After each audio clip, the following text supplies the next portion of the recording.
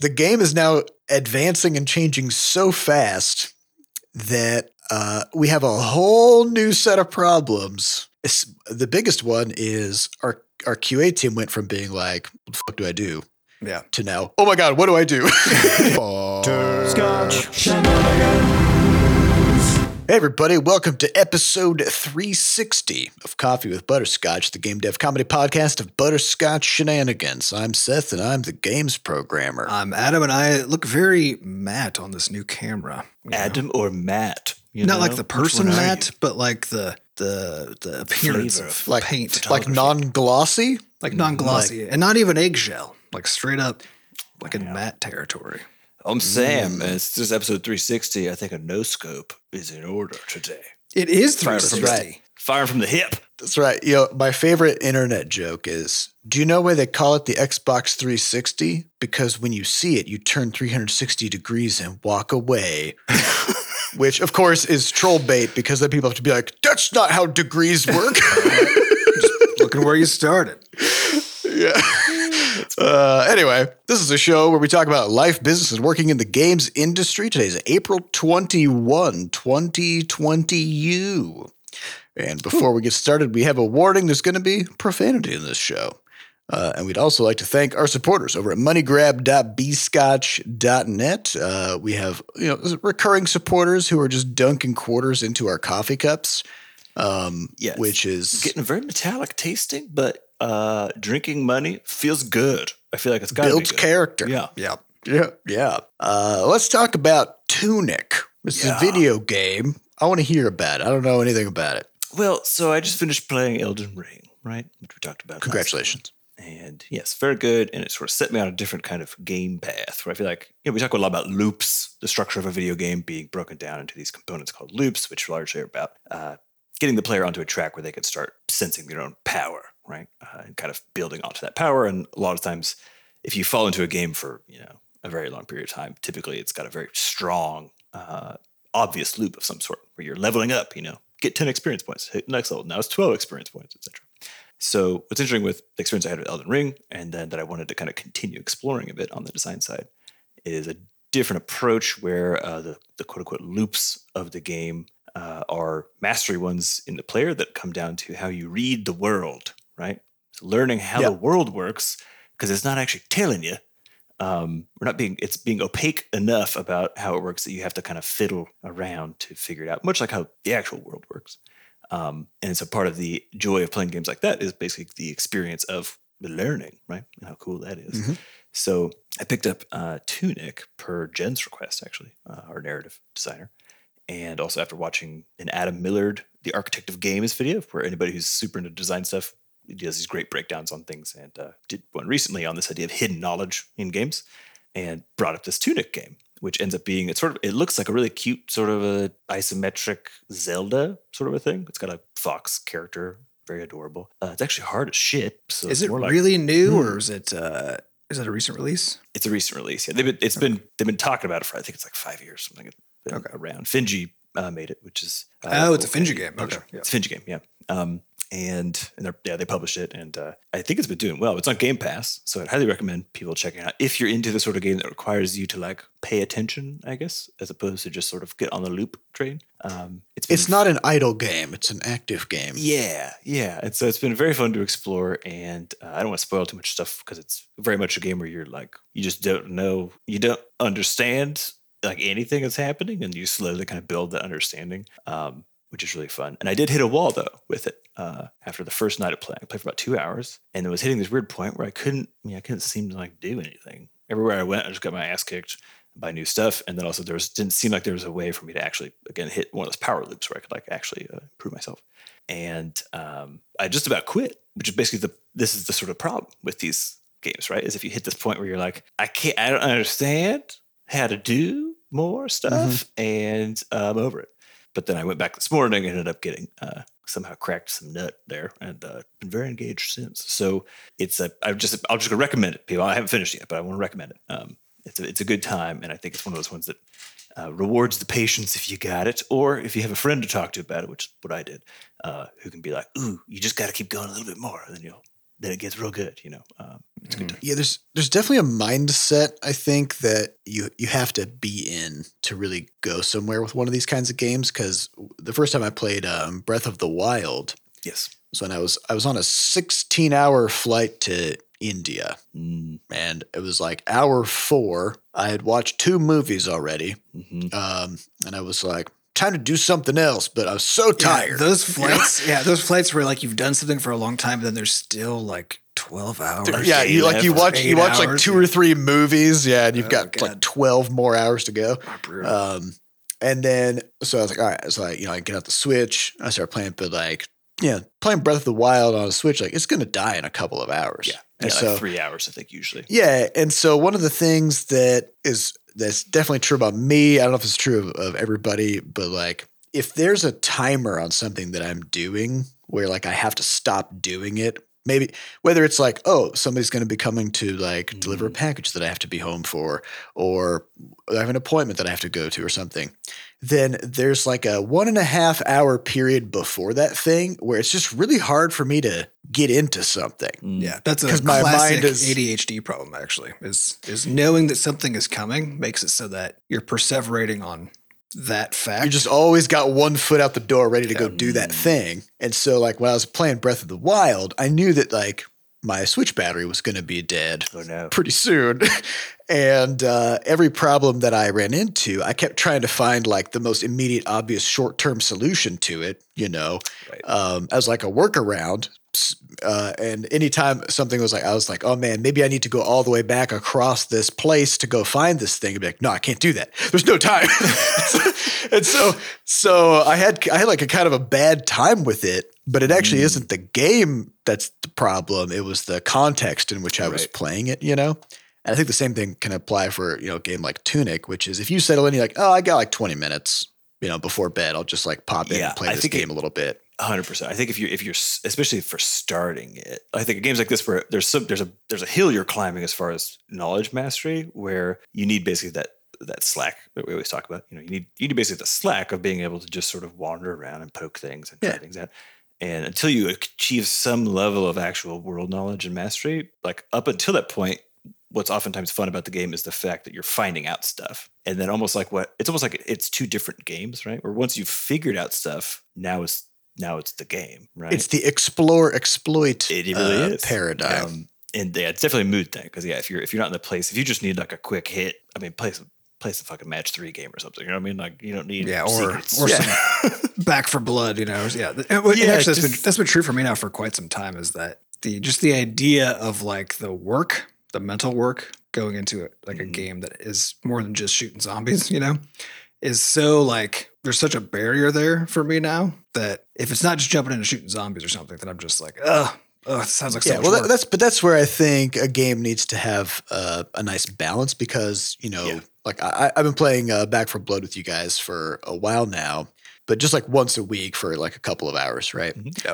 But it wasn't even until last week, so maybe like the 7th time that I played it or something, that I was like, let me check out this deck building thing, right? Which dramatically changes the gameplay experience. Yeah, like I was having a good time, but you didn't have to customize more stuff. Yeah, well, that's exactly it. It's that if a game requires you to do work, but work that you're not really enjoying, then that's where I think the problem is. It's the investment in sort of your knowledge of the game should come alongside you already having a good time. Well, it's also about layers of accessibility, right? It's like accessibility meaning like the kind of experience that a person is looking for. Right. Almost like layers of engagement, I think. Layers of engagement, where you can kind of meet it at multiple depths and breadths. And get a different but still good experience. So it's a hard thing to pull off in a game. But what I think it's really challenging though is that basically the players learning how to think about and like how to model what the game is asking of them in the context of how they're engaging with it. And so the challenge to me is that as you make things more explicit, like sort of across the way, like there's less to discover, but there's more to do just automatically, just to like easily engage with. You're also in many ways communicating that that's how the game is going to communicate how it works to you, right? And so it's almost like, because if players, for example, like I know my experience, like I didn't read any of the tooltips in Elden Ring to start with, aside from just like how much damage this thing do, like because it did seem like why would there be information in there, you know what I mean, sort of a thing. And then so the problem was like it's like there was no hint necessarily, like no one said like there's no quest giver, there was no person who was like, oh, these items, you know, sometimes carry useful descriptions in a way that would have been. There's no hint, right? About the thing that you didn't read was the hint. Yeah, right? exactly. Like the hint was there, and you're just like, I'm not gonna engage with. But I think that's what it is, right? Which players you're not going to engage with something unless there's actually a reason to, right? And I do think one of the best things on like the sort of adding a layer in here is lacing either knowledge or secrets or hints or whatever else inside of text that otherwise people would just skip over, right? The challenge is that, again, if you never point out that that's a thing that could happen, it's very easy for someone to never see it and never actually. People get stuck and they don't know why, yeah. right? Because they didn't read the thing that led to them getting stuck, and so yeah. Well, and this is always it's the knowledge problem, and something that I kind of felt when I was going through my Breath of the Wild sort of like workaround marathon was that there were a bunch of scenarios where something. I would come across something that could have been interesting, but there were a bunch of known and unknown consequences that maybe not want to engage with it. Where like I didn't know the map very well, so if I died and had to like start over somewhere, I wouldn't know how to get back to where I was. Yep. And also, my weapons kept breaking. Like really fast all the time, and so I just didn't want to fight things because like I'd only have like one weapon that I kind of had a sense of like, okay, this is a good weapon. I kind of know how to use it, but I don't want to use it because it's going to break after I hit something 3 times. And then I've got to swap weapons mid-combat. And like, where do I get another one of these things? I don't, Yeah, because the weapons are ammo, like you. Yeah. And then on top of that, if I'd see something in the distance, I want to go check it out. I did that a couple of different times, but then in each scenario, there turned out to be some kind of impassable thing that just killed me. Like, oh, I start climbing this cliff, but I'd freeze him to death or whatever. Yeah. And so it's like, okay, so the game is just literally keeping me from going there. And I don't know what I have to do to get there. And now that I've gone all this way, my next move is to just walk back across the entire world, right? Yeah. Which also sucked. And so what kept happening was I'd see something interesting I'd want to engage with, and then the game would just like slap my hand away from it, and I didn't really have any obvious recourse. And since I was kind of also in this sort of, time constrained, weird mental space, then it was just like frustration after frustration. And I couldn't really get a toehold into it, And so on the one hand, like I can really appreciate how once you do start learning those things and get engaged with it, there's that feeling of like, oh yeah, this is awesome. I figured it out. You start learning how to read, right? It's like reading the map, being like, okay, yeah, I could go over there, but there's snow on that. And I know it's going to be chilly and I'm going to die. So later, it's like, you start gaining that ability to have some literacy as far as how the design of the game is. But I do think there's a big struggle with provide, like you said, actually, I don't think it's a problem that the game was slapping your hand away so much as that you had no recourse. Like you said, you didn't know what you're supposed to be doing. Yeah. It was costly to get your hand slapped, and then you still didn't know what to do afterwards. And then you didn't know what to do. All I know is I can't do that. So I went from being like, what is that, to I'm not allowed to go there. Right. Like, and in both cases, there's nothing I can do. Right. But not with a fallback. Other than just go back to what I was doing, which was wandering around trying to figure out what to do. Well, and that's why having those layers of engagement systems is so good, because if you can fall back to something, right, that you already know about, and this is why simple things like the existence of a fishing mechanic, for example, in like any game, basically, because like in a pinch, if you're just like, you're frustrated about something, you're like stuck, you're not sure what to do, and there's a fishing hole right there. It's like, okay, that's the thing you can do. You know how to do it. You can just like go do that thing. You can accomplish something, and you can have a little fun while your brain is kind of like settling in, chewing on the problem. Yeah, it's almost like I think what it is like people think players quit your game like as a whole, but really what they're doing is they're quitting some particular activity And it's almost like you talk about which how causes them to quit the whole game, right? But they're actually quitting a moment. They're quitting a moment. And so if you have options, right, you just have some other options, because people would actually typically rather continue being in the space, right? If they're playing your game, they want to keep playing your game. It's just that, you're running into a moment that you can't handle. And if that moment is the whole game, that's the only thing there is. If it's just combat or whatever else, that's where people quit. But if they could say like, okay, well, that didn't work, but I'm just going to go do this. Like, I feel like I can go make some progress with fishing or, whatever the fuck. Then you have you nicely are constraining the choices of the player once they get into the game. It's sort of like the difference between saying, what am I going to do tonight? Versus if you like already open Netflix or something, you're just saying, what Netflix show am I going to watch tonight? Or if you start watching a Netflix show and it's bad, if you back out, you're like, I'm going to watch a different one on Netflix still, right? Sort of that. Keeping you in the ecosystem. Yeah, to me, this model is what makes MMOs work. Yes, and also what makes some MMOs fail, because like we talked quite a while back about WildStar. Yeah, so ambitious, so cool. WildStar was a beautiful game, amazing art, really cool, sort of like world building and aesthetic and stuff. And it had all the makings of, a great long-standing MMO. And then it just fucking died. Like people swarmed to it, and the servers were just absolutely crushed because so many people wanted to play this game. And it just churned people out so fast because the developers didn't give chilled, quiet activities to fall back on. They didn't have these engagement everything. Yeah, and like they had player housing, which was a thing where you could kind of like build your house, but that only goes so far, because like once you've built the house, like it's just there now and that's it. Mm-hmm.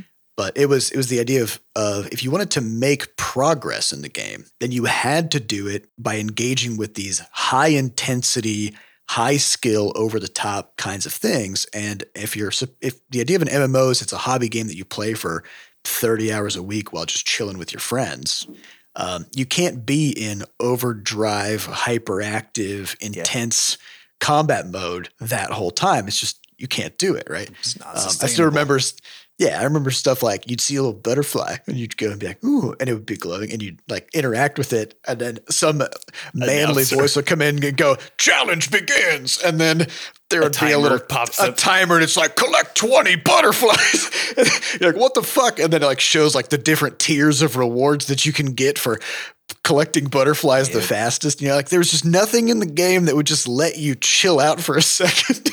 Mm-hmm. And it's just too much. And so whereas a game like World of Warcraft, which has now been around for, I think, going on 18 years by the end of by like November. There is chilled out fishing, and all fishing is like you just walk up to any water anywhere and you just click your fishing button. And it's like bloop, and the bobber comes in, and there's just a little timer there, and like you just watch the bobber, and then it kind of splashes a little bit, and you just right click, and it's like, here's the fish you got, and you could just do it again, and you just keep doing that as much as you want. You can go sell your fish on the auction house or whatever, or just like dump them in your guild bank. But something to do. You can do that. Yeah, you can do that while chatting with your friends on voice chat. And it's just very chill. Yeah, there's something to do.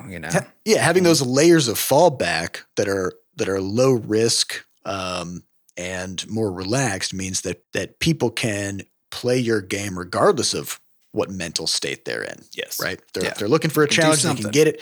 If they're looking to chill out, they can do that. If they don't want to do anything at all and just like stand there and just like be in a cool place. Pretty landscapes, But while just like talking with their friends, you can do that too. Yeah, back when I played Guild Wars for a bit with my wife, and one of the most fun things to do was just like, because like one of the things you can do is like collect vistas, like just literally views, where there'd just be.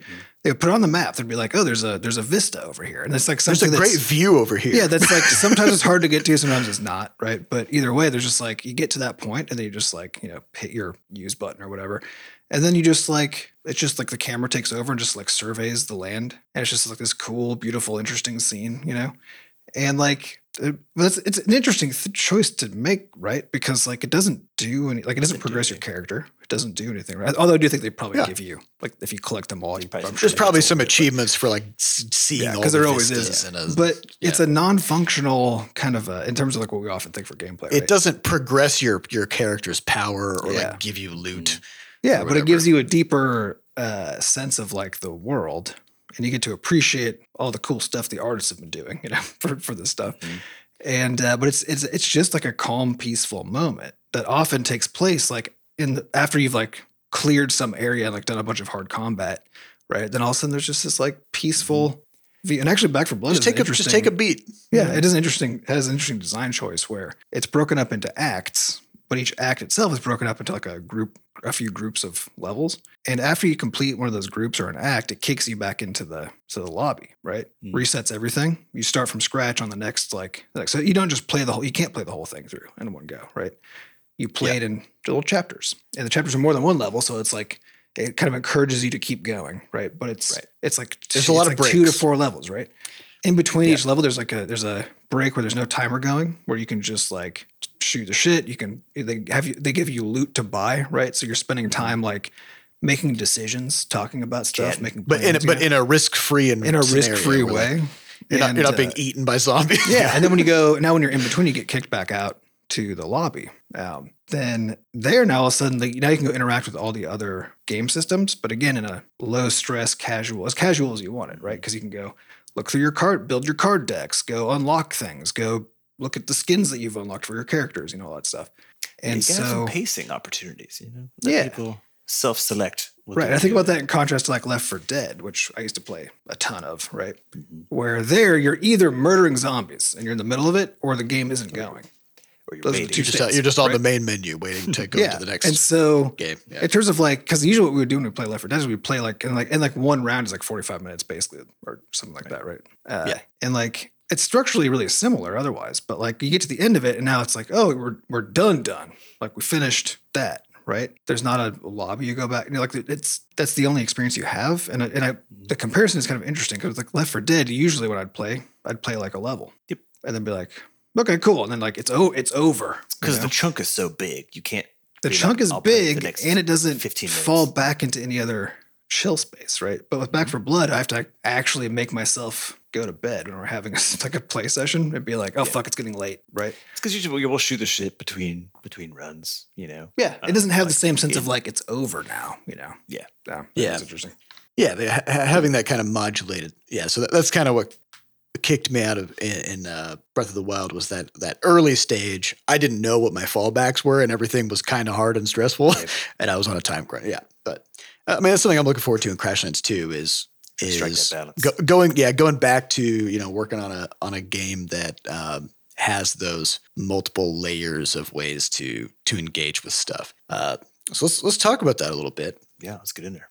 So we recorded last week's episode as the Game Changer was starting to get close to coming online, right? By online, I literally mean online, like with web syncing features. So we've been using it now, and so I want to talk a little bit about that. Just step back and say what it is probably too. Yeah, first we'll do a little recap of like what even is this thing. So we were working on Crashlands 2 for 8 months, I guess 8 or 10 months or something, and we noticed that we'd be adding content in these sort of bursts, and then it's like, okay, now we have to stop adding content and work on game systems. Okay, now we need content for the game system. Add some content. Okay, now we have to stop adding content back to the game system. And we kind of had this back and forth, and also the iteration on design happened in big batches, right? So like a bunch of content would go in, a bunch of our systems would come in, then a bunch of content would come in, and then Sam would be doing lots of play testing while adding content in with these new systems, and then come back with here's like 30 things across the 5 systems, right? That we could tweak this, but it's like tweaking that many things at once, who knows? Right. But it's a matter of then like handing that off to Seth and be like, all right, let's tweak all of this. And then the next balance pass has to look the same, Yeah. Do you want more features or do you want me to tweak this shit right now? Because I can only do one thing at a time. And if we tweak all these things at the same time, like how will you know even if we got what you wanted, because they'll interact with each other in complex, unexpected ways. Yeah. And so ultimately we always kind of had this mantra of like Seth is the bottleneck. So we have to make sure we prioritize Seth's time really well. Because if somebody wanted to add something to the game, it had to go through the code of the game. If somebody wanted to have some modifications to game balance or how certain things are arranged or whatever, they had to come talk to me about it, and I would change it in the code. Everything was in the code. And so So this meant that we were just continuously having to choose between working on balance, working on new features, working on content pushes, working on polish, and any one of those things could only happen one at a time, sequentially. Always an opportunity cost problem. Yeah, and this is non-scalable because, of course, if we add more people making who can make content for the game, we can't get that content into the game any faster, right? And so we kind of starting in the summer last year, we started those conversations of, how do we make this stop being a problem? The obvious first solution that anybody would go to is add more game programmers, right? Like if everything has to go through a game programmer to go into the game, then you just need more game programmers, right? But the problem there is we also recognize that there were a lot of invisible costs, which is the cost of people having to wait for stuff to happen. And there was just a high switching cost all the time. So let's say Sam made some new art assets, right? And he's like, I want to get these into the game. He would have to come talk to me about it. And then I may be in the middle of some big game system update or something. So he would have to wait until I was done with that. Well, the same thing would be true if we had another game programmer, because they would be in the middle of some stuff, and then Sam would have to wait to get his stuff into the game. It's just that he would now have to talk to more people and prioritize more things to figure out who could get his stuff put into the game first. And everything we did would maybe on the whole end up waiting less, but in the context of a lot more complexity, right? Yeah, everything is more complex, right? So we always try to bias toward the idea of adding more people to a problem doesn't usually solve the problem. It just changes the problem to be more of a people problem. Than it already was. With more communication. Which is like most problems are just already a people problem, really, It's how a person is meeting a problem, And so if you just add another person to that, it's just you just got more problems. You just got more people problems. So we said, all right, what would it look like if game programming was not the bottleneck for just about anything? And that's where we landed on this idea of putting together some kind of a self-service tool that would allow our developers or anybody adding content to the game to open up this tool from inside the game itself and add content and work on content in the game. Okay. So it was kind of a long shot in terms of thinking about like what this thing even is. And we had a lot of back and forth about MVPs of this. And, should we in the short term try to do this in a way where, we can like add stuff to the game using VS Code and some kind of like web site, or whatever. And it all kind of came back to this idea that if we're going to do it, we've got to like the MVP is very high actually in terms of like what this thing has to be able to do to make it worth it. Because if we make an MVP that's too janky, it's too M, then what we'll be doing is we'll be fighting against it the whole time and then still using it to add content to the game while also trying to develop it. And that's too many things shifting underneath us at the same time. And so we're like, all right, let's really imagine what we want this thing to be. And we will, pull the and done cord and just stop production. So no more content, no more game systems until we get this thing up and running. So I think the last actual week of work on the game and then playtest was October 8th. Yep. Because we're always telling people to think about DevOps and do your stuff, but I think you can talk, but if you can't shut down your own studio for 6 months to build something fun, it's a struggle, right? Because that was hard. We've and we talked about this a lot in recent episodes too, right? But we've always struggled with walking that walk, right? Of saying that it's the long term. It's it's like still confronting the reality that you're in and all of the internalized ideas about how things are supposed to work and so on, right? And actually dismantling that to make these kinds of decisions is very, very hard. Yeah. And then, a lot of those conversations too were like we talked about, I think last week, this idea of, feed the beast problem. Like you've got people on the team also who aren't working on this big tech overhaul. And as far as they're concerned, they're like, what am I supposed to do here? Just sit on my hands? And it's ideally, yeah, just stop, just stop cramming things into the pipeline. Go, I don't care what you do. Just don't pause the production process of getting this new tool up and running. So you figure out your own thing, do whatever that is, and try not to throw wrenches into the gears, right? And that's a hard thing to do, right? Like it's all really hard. And so we got the thing up and running on like end of day Thursday last week in terms of it's actually syncing with the web. And we're recording this on a Thursday, so it's just literally a week ago. Yeah. And so we started actually using it on Friday last week in terms of like first thing in the morning, people can start to, use this thing and push changes in. Right now it's just constrained to Sam and myself. And then we're working on some additional permissions and security layers so that we can start to, expand it a little bit more. But the amount of shit that has gotten added to the game and that has happened in the past week is actually a problem. Yeah. Like the game is now advancing and changing so fast that we have a whole new set of problems. The biggest one is our QA team went from being like, what the fuck do I do? Yeah. To now, oh my God, what do I do? Because there are so many things changing so fast that it's now kind of hard for them to discern what the salient testing points Which is are. already really hard. I don't know if we've gotten, and this probably isn't the time to get into it, but a future episode would be good to talk about QA and like deciding what needs to be tested and deciding what an issue is and how to help the right people. Like that itself so that's is a whole already a really hard problem. Yeah. And that's just not blowing up. Yeah. But I will say that, I mean, I would say in this past week, even though a lot of the work that we've done in the past week has just been figuring out how to use the game changer, having design discussions, working on bug fixes and resolving some crashes that we missed and stuff. Even with all that mixed in, we've gotten, I would say, probably 8 to 10 weeks worth of stuff. Yeah, I guess 6 at a minimum, probably. Of previous time. Pre-game changer weeks of just this week, right?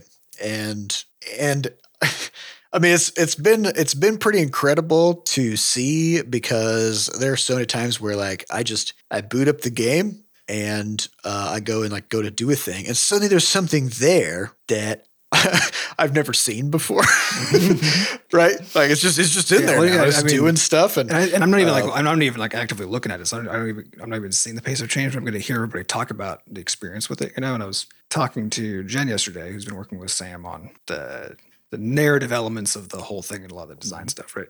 And she was telling me about this concept they're working on in Crashlands 2, which I'm not going to get into, but there's like a spookiness vibe related to it. And so they were like designing it, trying to figure out how it's going to look, and then describe basically the process of like Sam building out the art assets and then put them in the map, and then they could go experience it to go find out, like, walk around. Is this doing what we, and what else would be needed here, right? To like really give the effect that we're going for. And like she was already talking about how like amazing it felt to like run across the map, like into this space just already. Yeah. And the two of them did that without me even knowing that it was happening as the game programmer. Right. Yeah. So I basically added, do you remember how many research nodes we even had last Friday? I don't know. I think we had in the upper 20s or something. Yeah, there's more than 50 now. So like in research nodes, it's sort of like that your predictable, like how do I improve kind of track in the game. So basically double resources into things to unlock other things, kind of a yeah. It's basically double the amount of content there. Added an entire new terrain set, fully integrated terrain set, which previously would have taken me multiple days to iterate on, probably 4 days to make, and then Seth another like day to put together because it's a bunch of fiddly nonsense. Also got a bunch of environmental storytelling assets in there, so some really cool stuff. Like implemented all the resources and things that I had built like back in, I don't know, October, November, December, something like that, at like a base level. And then also did like 2 or 3 different balance passes on the game as we were updating stuff, added chests, all sorts of just an insane amount of stuff. And granted, like, yeah, there's an art pile sitting there, but as far as like some ammo for me to kind of just throw stuff in. But at the same time, about probably 80% of what I've done was not using the art assets that I'd made previously. It was a bunch of new stuff, whether it was new art assets or just design work and all that stuff. It's been ridiculous. And the thing I'm most excited about is, we always talk about this, the context problem with games, which is that when the more systems you add to a game, the more likely it is as you make a change in one of them that you essentially have to rebalance the whole game because of that change in one seemingly isolated system. And one of the things we talked about when we were getting ready to set off on this journey to make the game changer was like, okay, if this game is this system's rich as we want to be and has this much content, how do we make it cheap to allow those changes to propagate, like to make it so that you need iteration in a complex, highly networked system to be cheap, right? Which is a very hard problem. Not an easy problem at all. And we have it right now, at least in terms of like, of course you could always make it cheaper if we have some other stuff probably, but like the degree versus where it was before, I'm not sure there's a map that you could fit that spike. Like it's just, it's bonkers. It's bonkers. Totally bonkers. And so I'm very excited now for what's coming in this quarter because I still haven't actually gotten all of the existing game data migrated into the game changer. This is all the stuff we've been able to do even without a couple of the core game systems like fully converted. So very excited about that. And actually our highest upvoted question is kind of in this vein, so I want to rope that in. So the highest upvoted question from podcast.bscotch.net comes from Mimabip Gorky, who says, how do you balance your games, both gameplay and progress-wise? Do you play it until it feels right, or do you try to create an algorithm? So the smart-ass answer is with difficulty, I guess. But with a lot of iteration.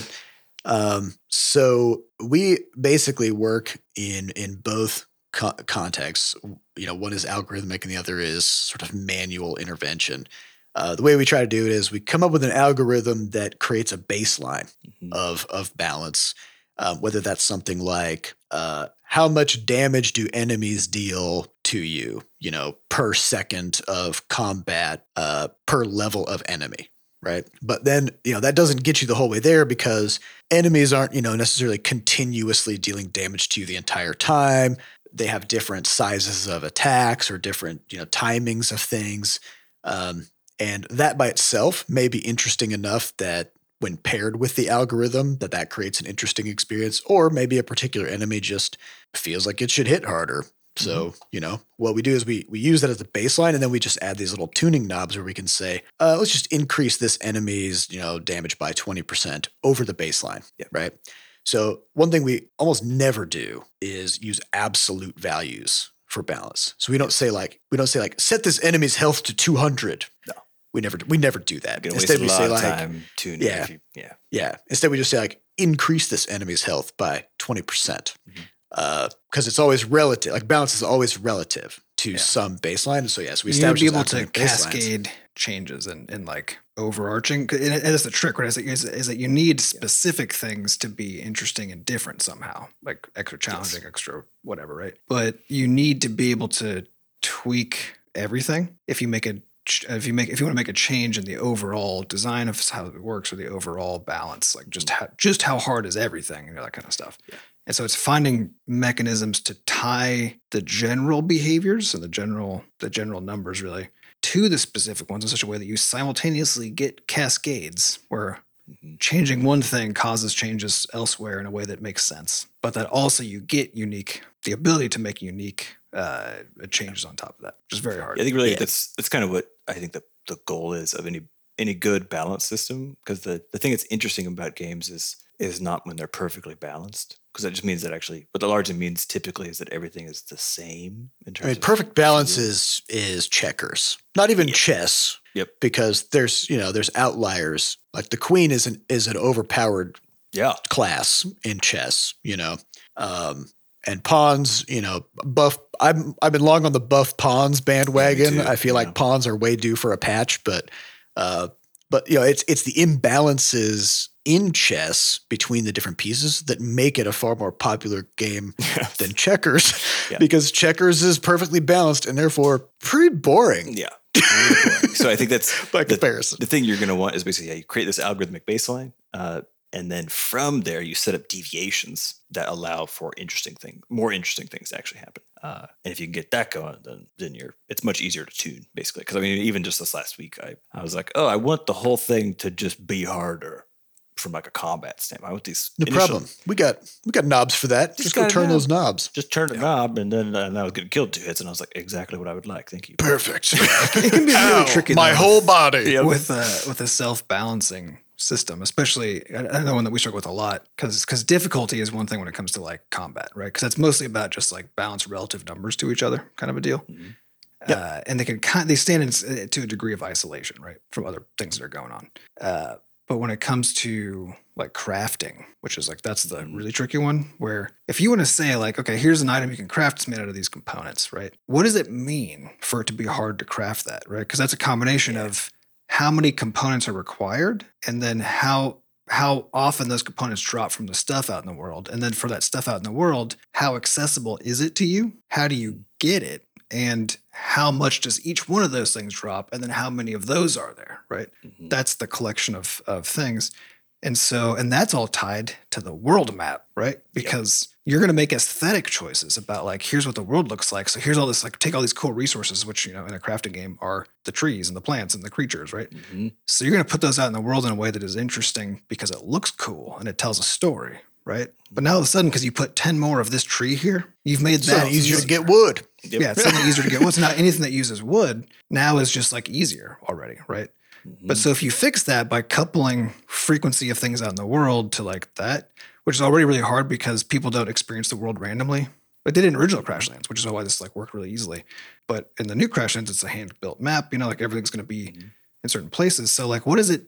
Even if Sam goes out and he puts 100, trees in one spot, if the player doesn't know that spot is there and there aren't any trees elsewhere, that's the same as them having 0 trees, right? So, it's a really, really challenging problem, and especially when you want to do interesting, because as soon as you auto balance that, so that you add more trees, so now the resource costs go higher, right? For like that way, it just stays balanced, right? Now you don't have the ability to have bonuses, right? Yeah, now you can have bonuses. I found a secret forest, but it doesn't matter because it's already taken into account as far as how the total amount of loot I need to build a fucking house. Yeah. Right? So really, you were being punished for having not found that forest. Is what's happening. Yeah. And now that you found it, you've made yourself whole. Yep. But so this is something that we were able to just as a kind of a goofy example this week. Mm-hmm. We were able to use the Game Changer to kind of add some more of these layers of manual overrides, right? Which is Sam was working on some research nodes that made it so like once you research that thing, then you were able to get more loot out of a certain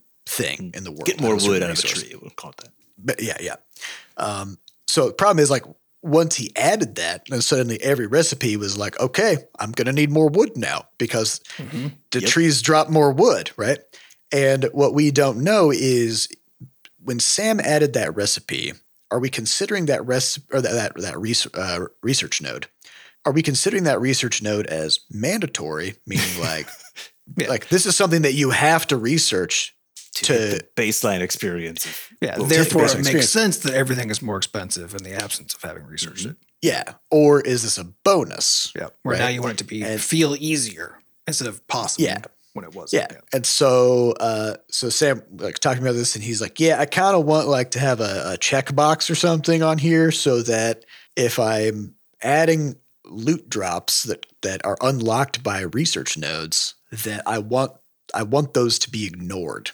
Yeah. I was like, the funny thing was like I plugged it in and I was like, oh, cool. Like now if I chop down trees, I get more wood. Like it'd be awesome.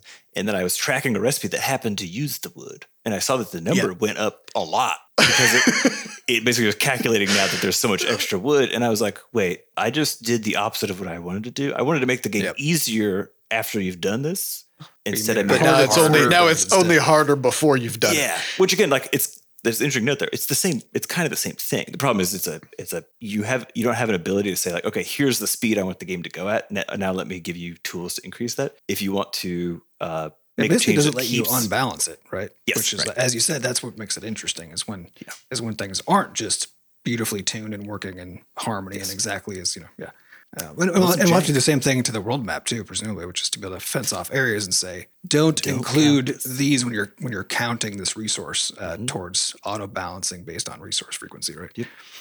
Or only include the space or whatever. But the fact that with the Game Changer, we're able to identify that and just say, hey, I really want to be able to treat this research node as a bonus. and not have it, inflate the cost of everything in the game just because it exists. And then we can just go, oh yeah, no problem. And you just add a checkbox to the game changer. It took us 10 minutes to do, and then I didn't even have to pull. I'm pretty sure. Yeah, because it's just in there now. A checkbox just showed up, and then I just checked the ones I wanted to turn into exceptions, basically. Then it was done. It's like a 20-minute situation as opposed to like, oh, Seth's got to go find everything and freaking type in a bunch of exception nonsense. Because the game changer is, it's syncing and handling its own data. And there was this hilarious moment where at one point Sam was like working on something that had a number in it. And he's like, man, I really wish this number was a slider because it's annoying to have to like click into it and type the number that I want. I just want a slider. And I was like, sure. And then a few minutes later, I was like, you can just go ahead and check that again. And he didn't even close his game client. Mm-hmm. He just went back to the game changer inside the game client while it was still running. And that thing was a slider now. Yeah, I was just like, because it auto syncs. I'm far beyond the point of being able to comprehend what the fuck is happening, but I like it. I'm here for it. Like, I want that to be a slider. All right, it's a slider now. You don't have to do anything else. It just is one. It just is.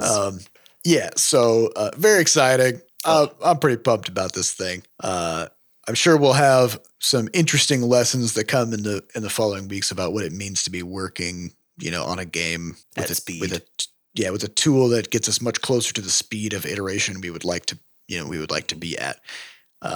So anyways, I think that's all the time we have for this week. We'd like to thank our producers Fat Bard and Jen Coster for putting the podcast together, and thanks to our community moderators who keep our Discord running. To get more involved in the Butterscotch community, go to podcast.bscotch.net, where we have links to the Discord, a way for you to donate, and links to the archives. Thank you all for listening, and we'll see you next week. Goodbye. Bye.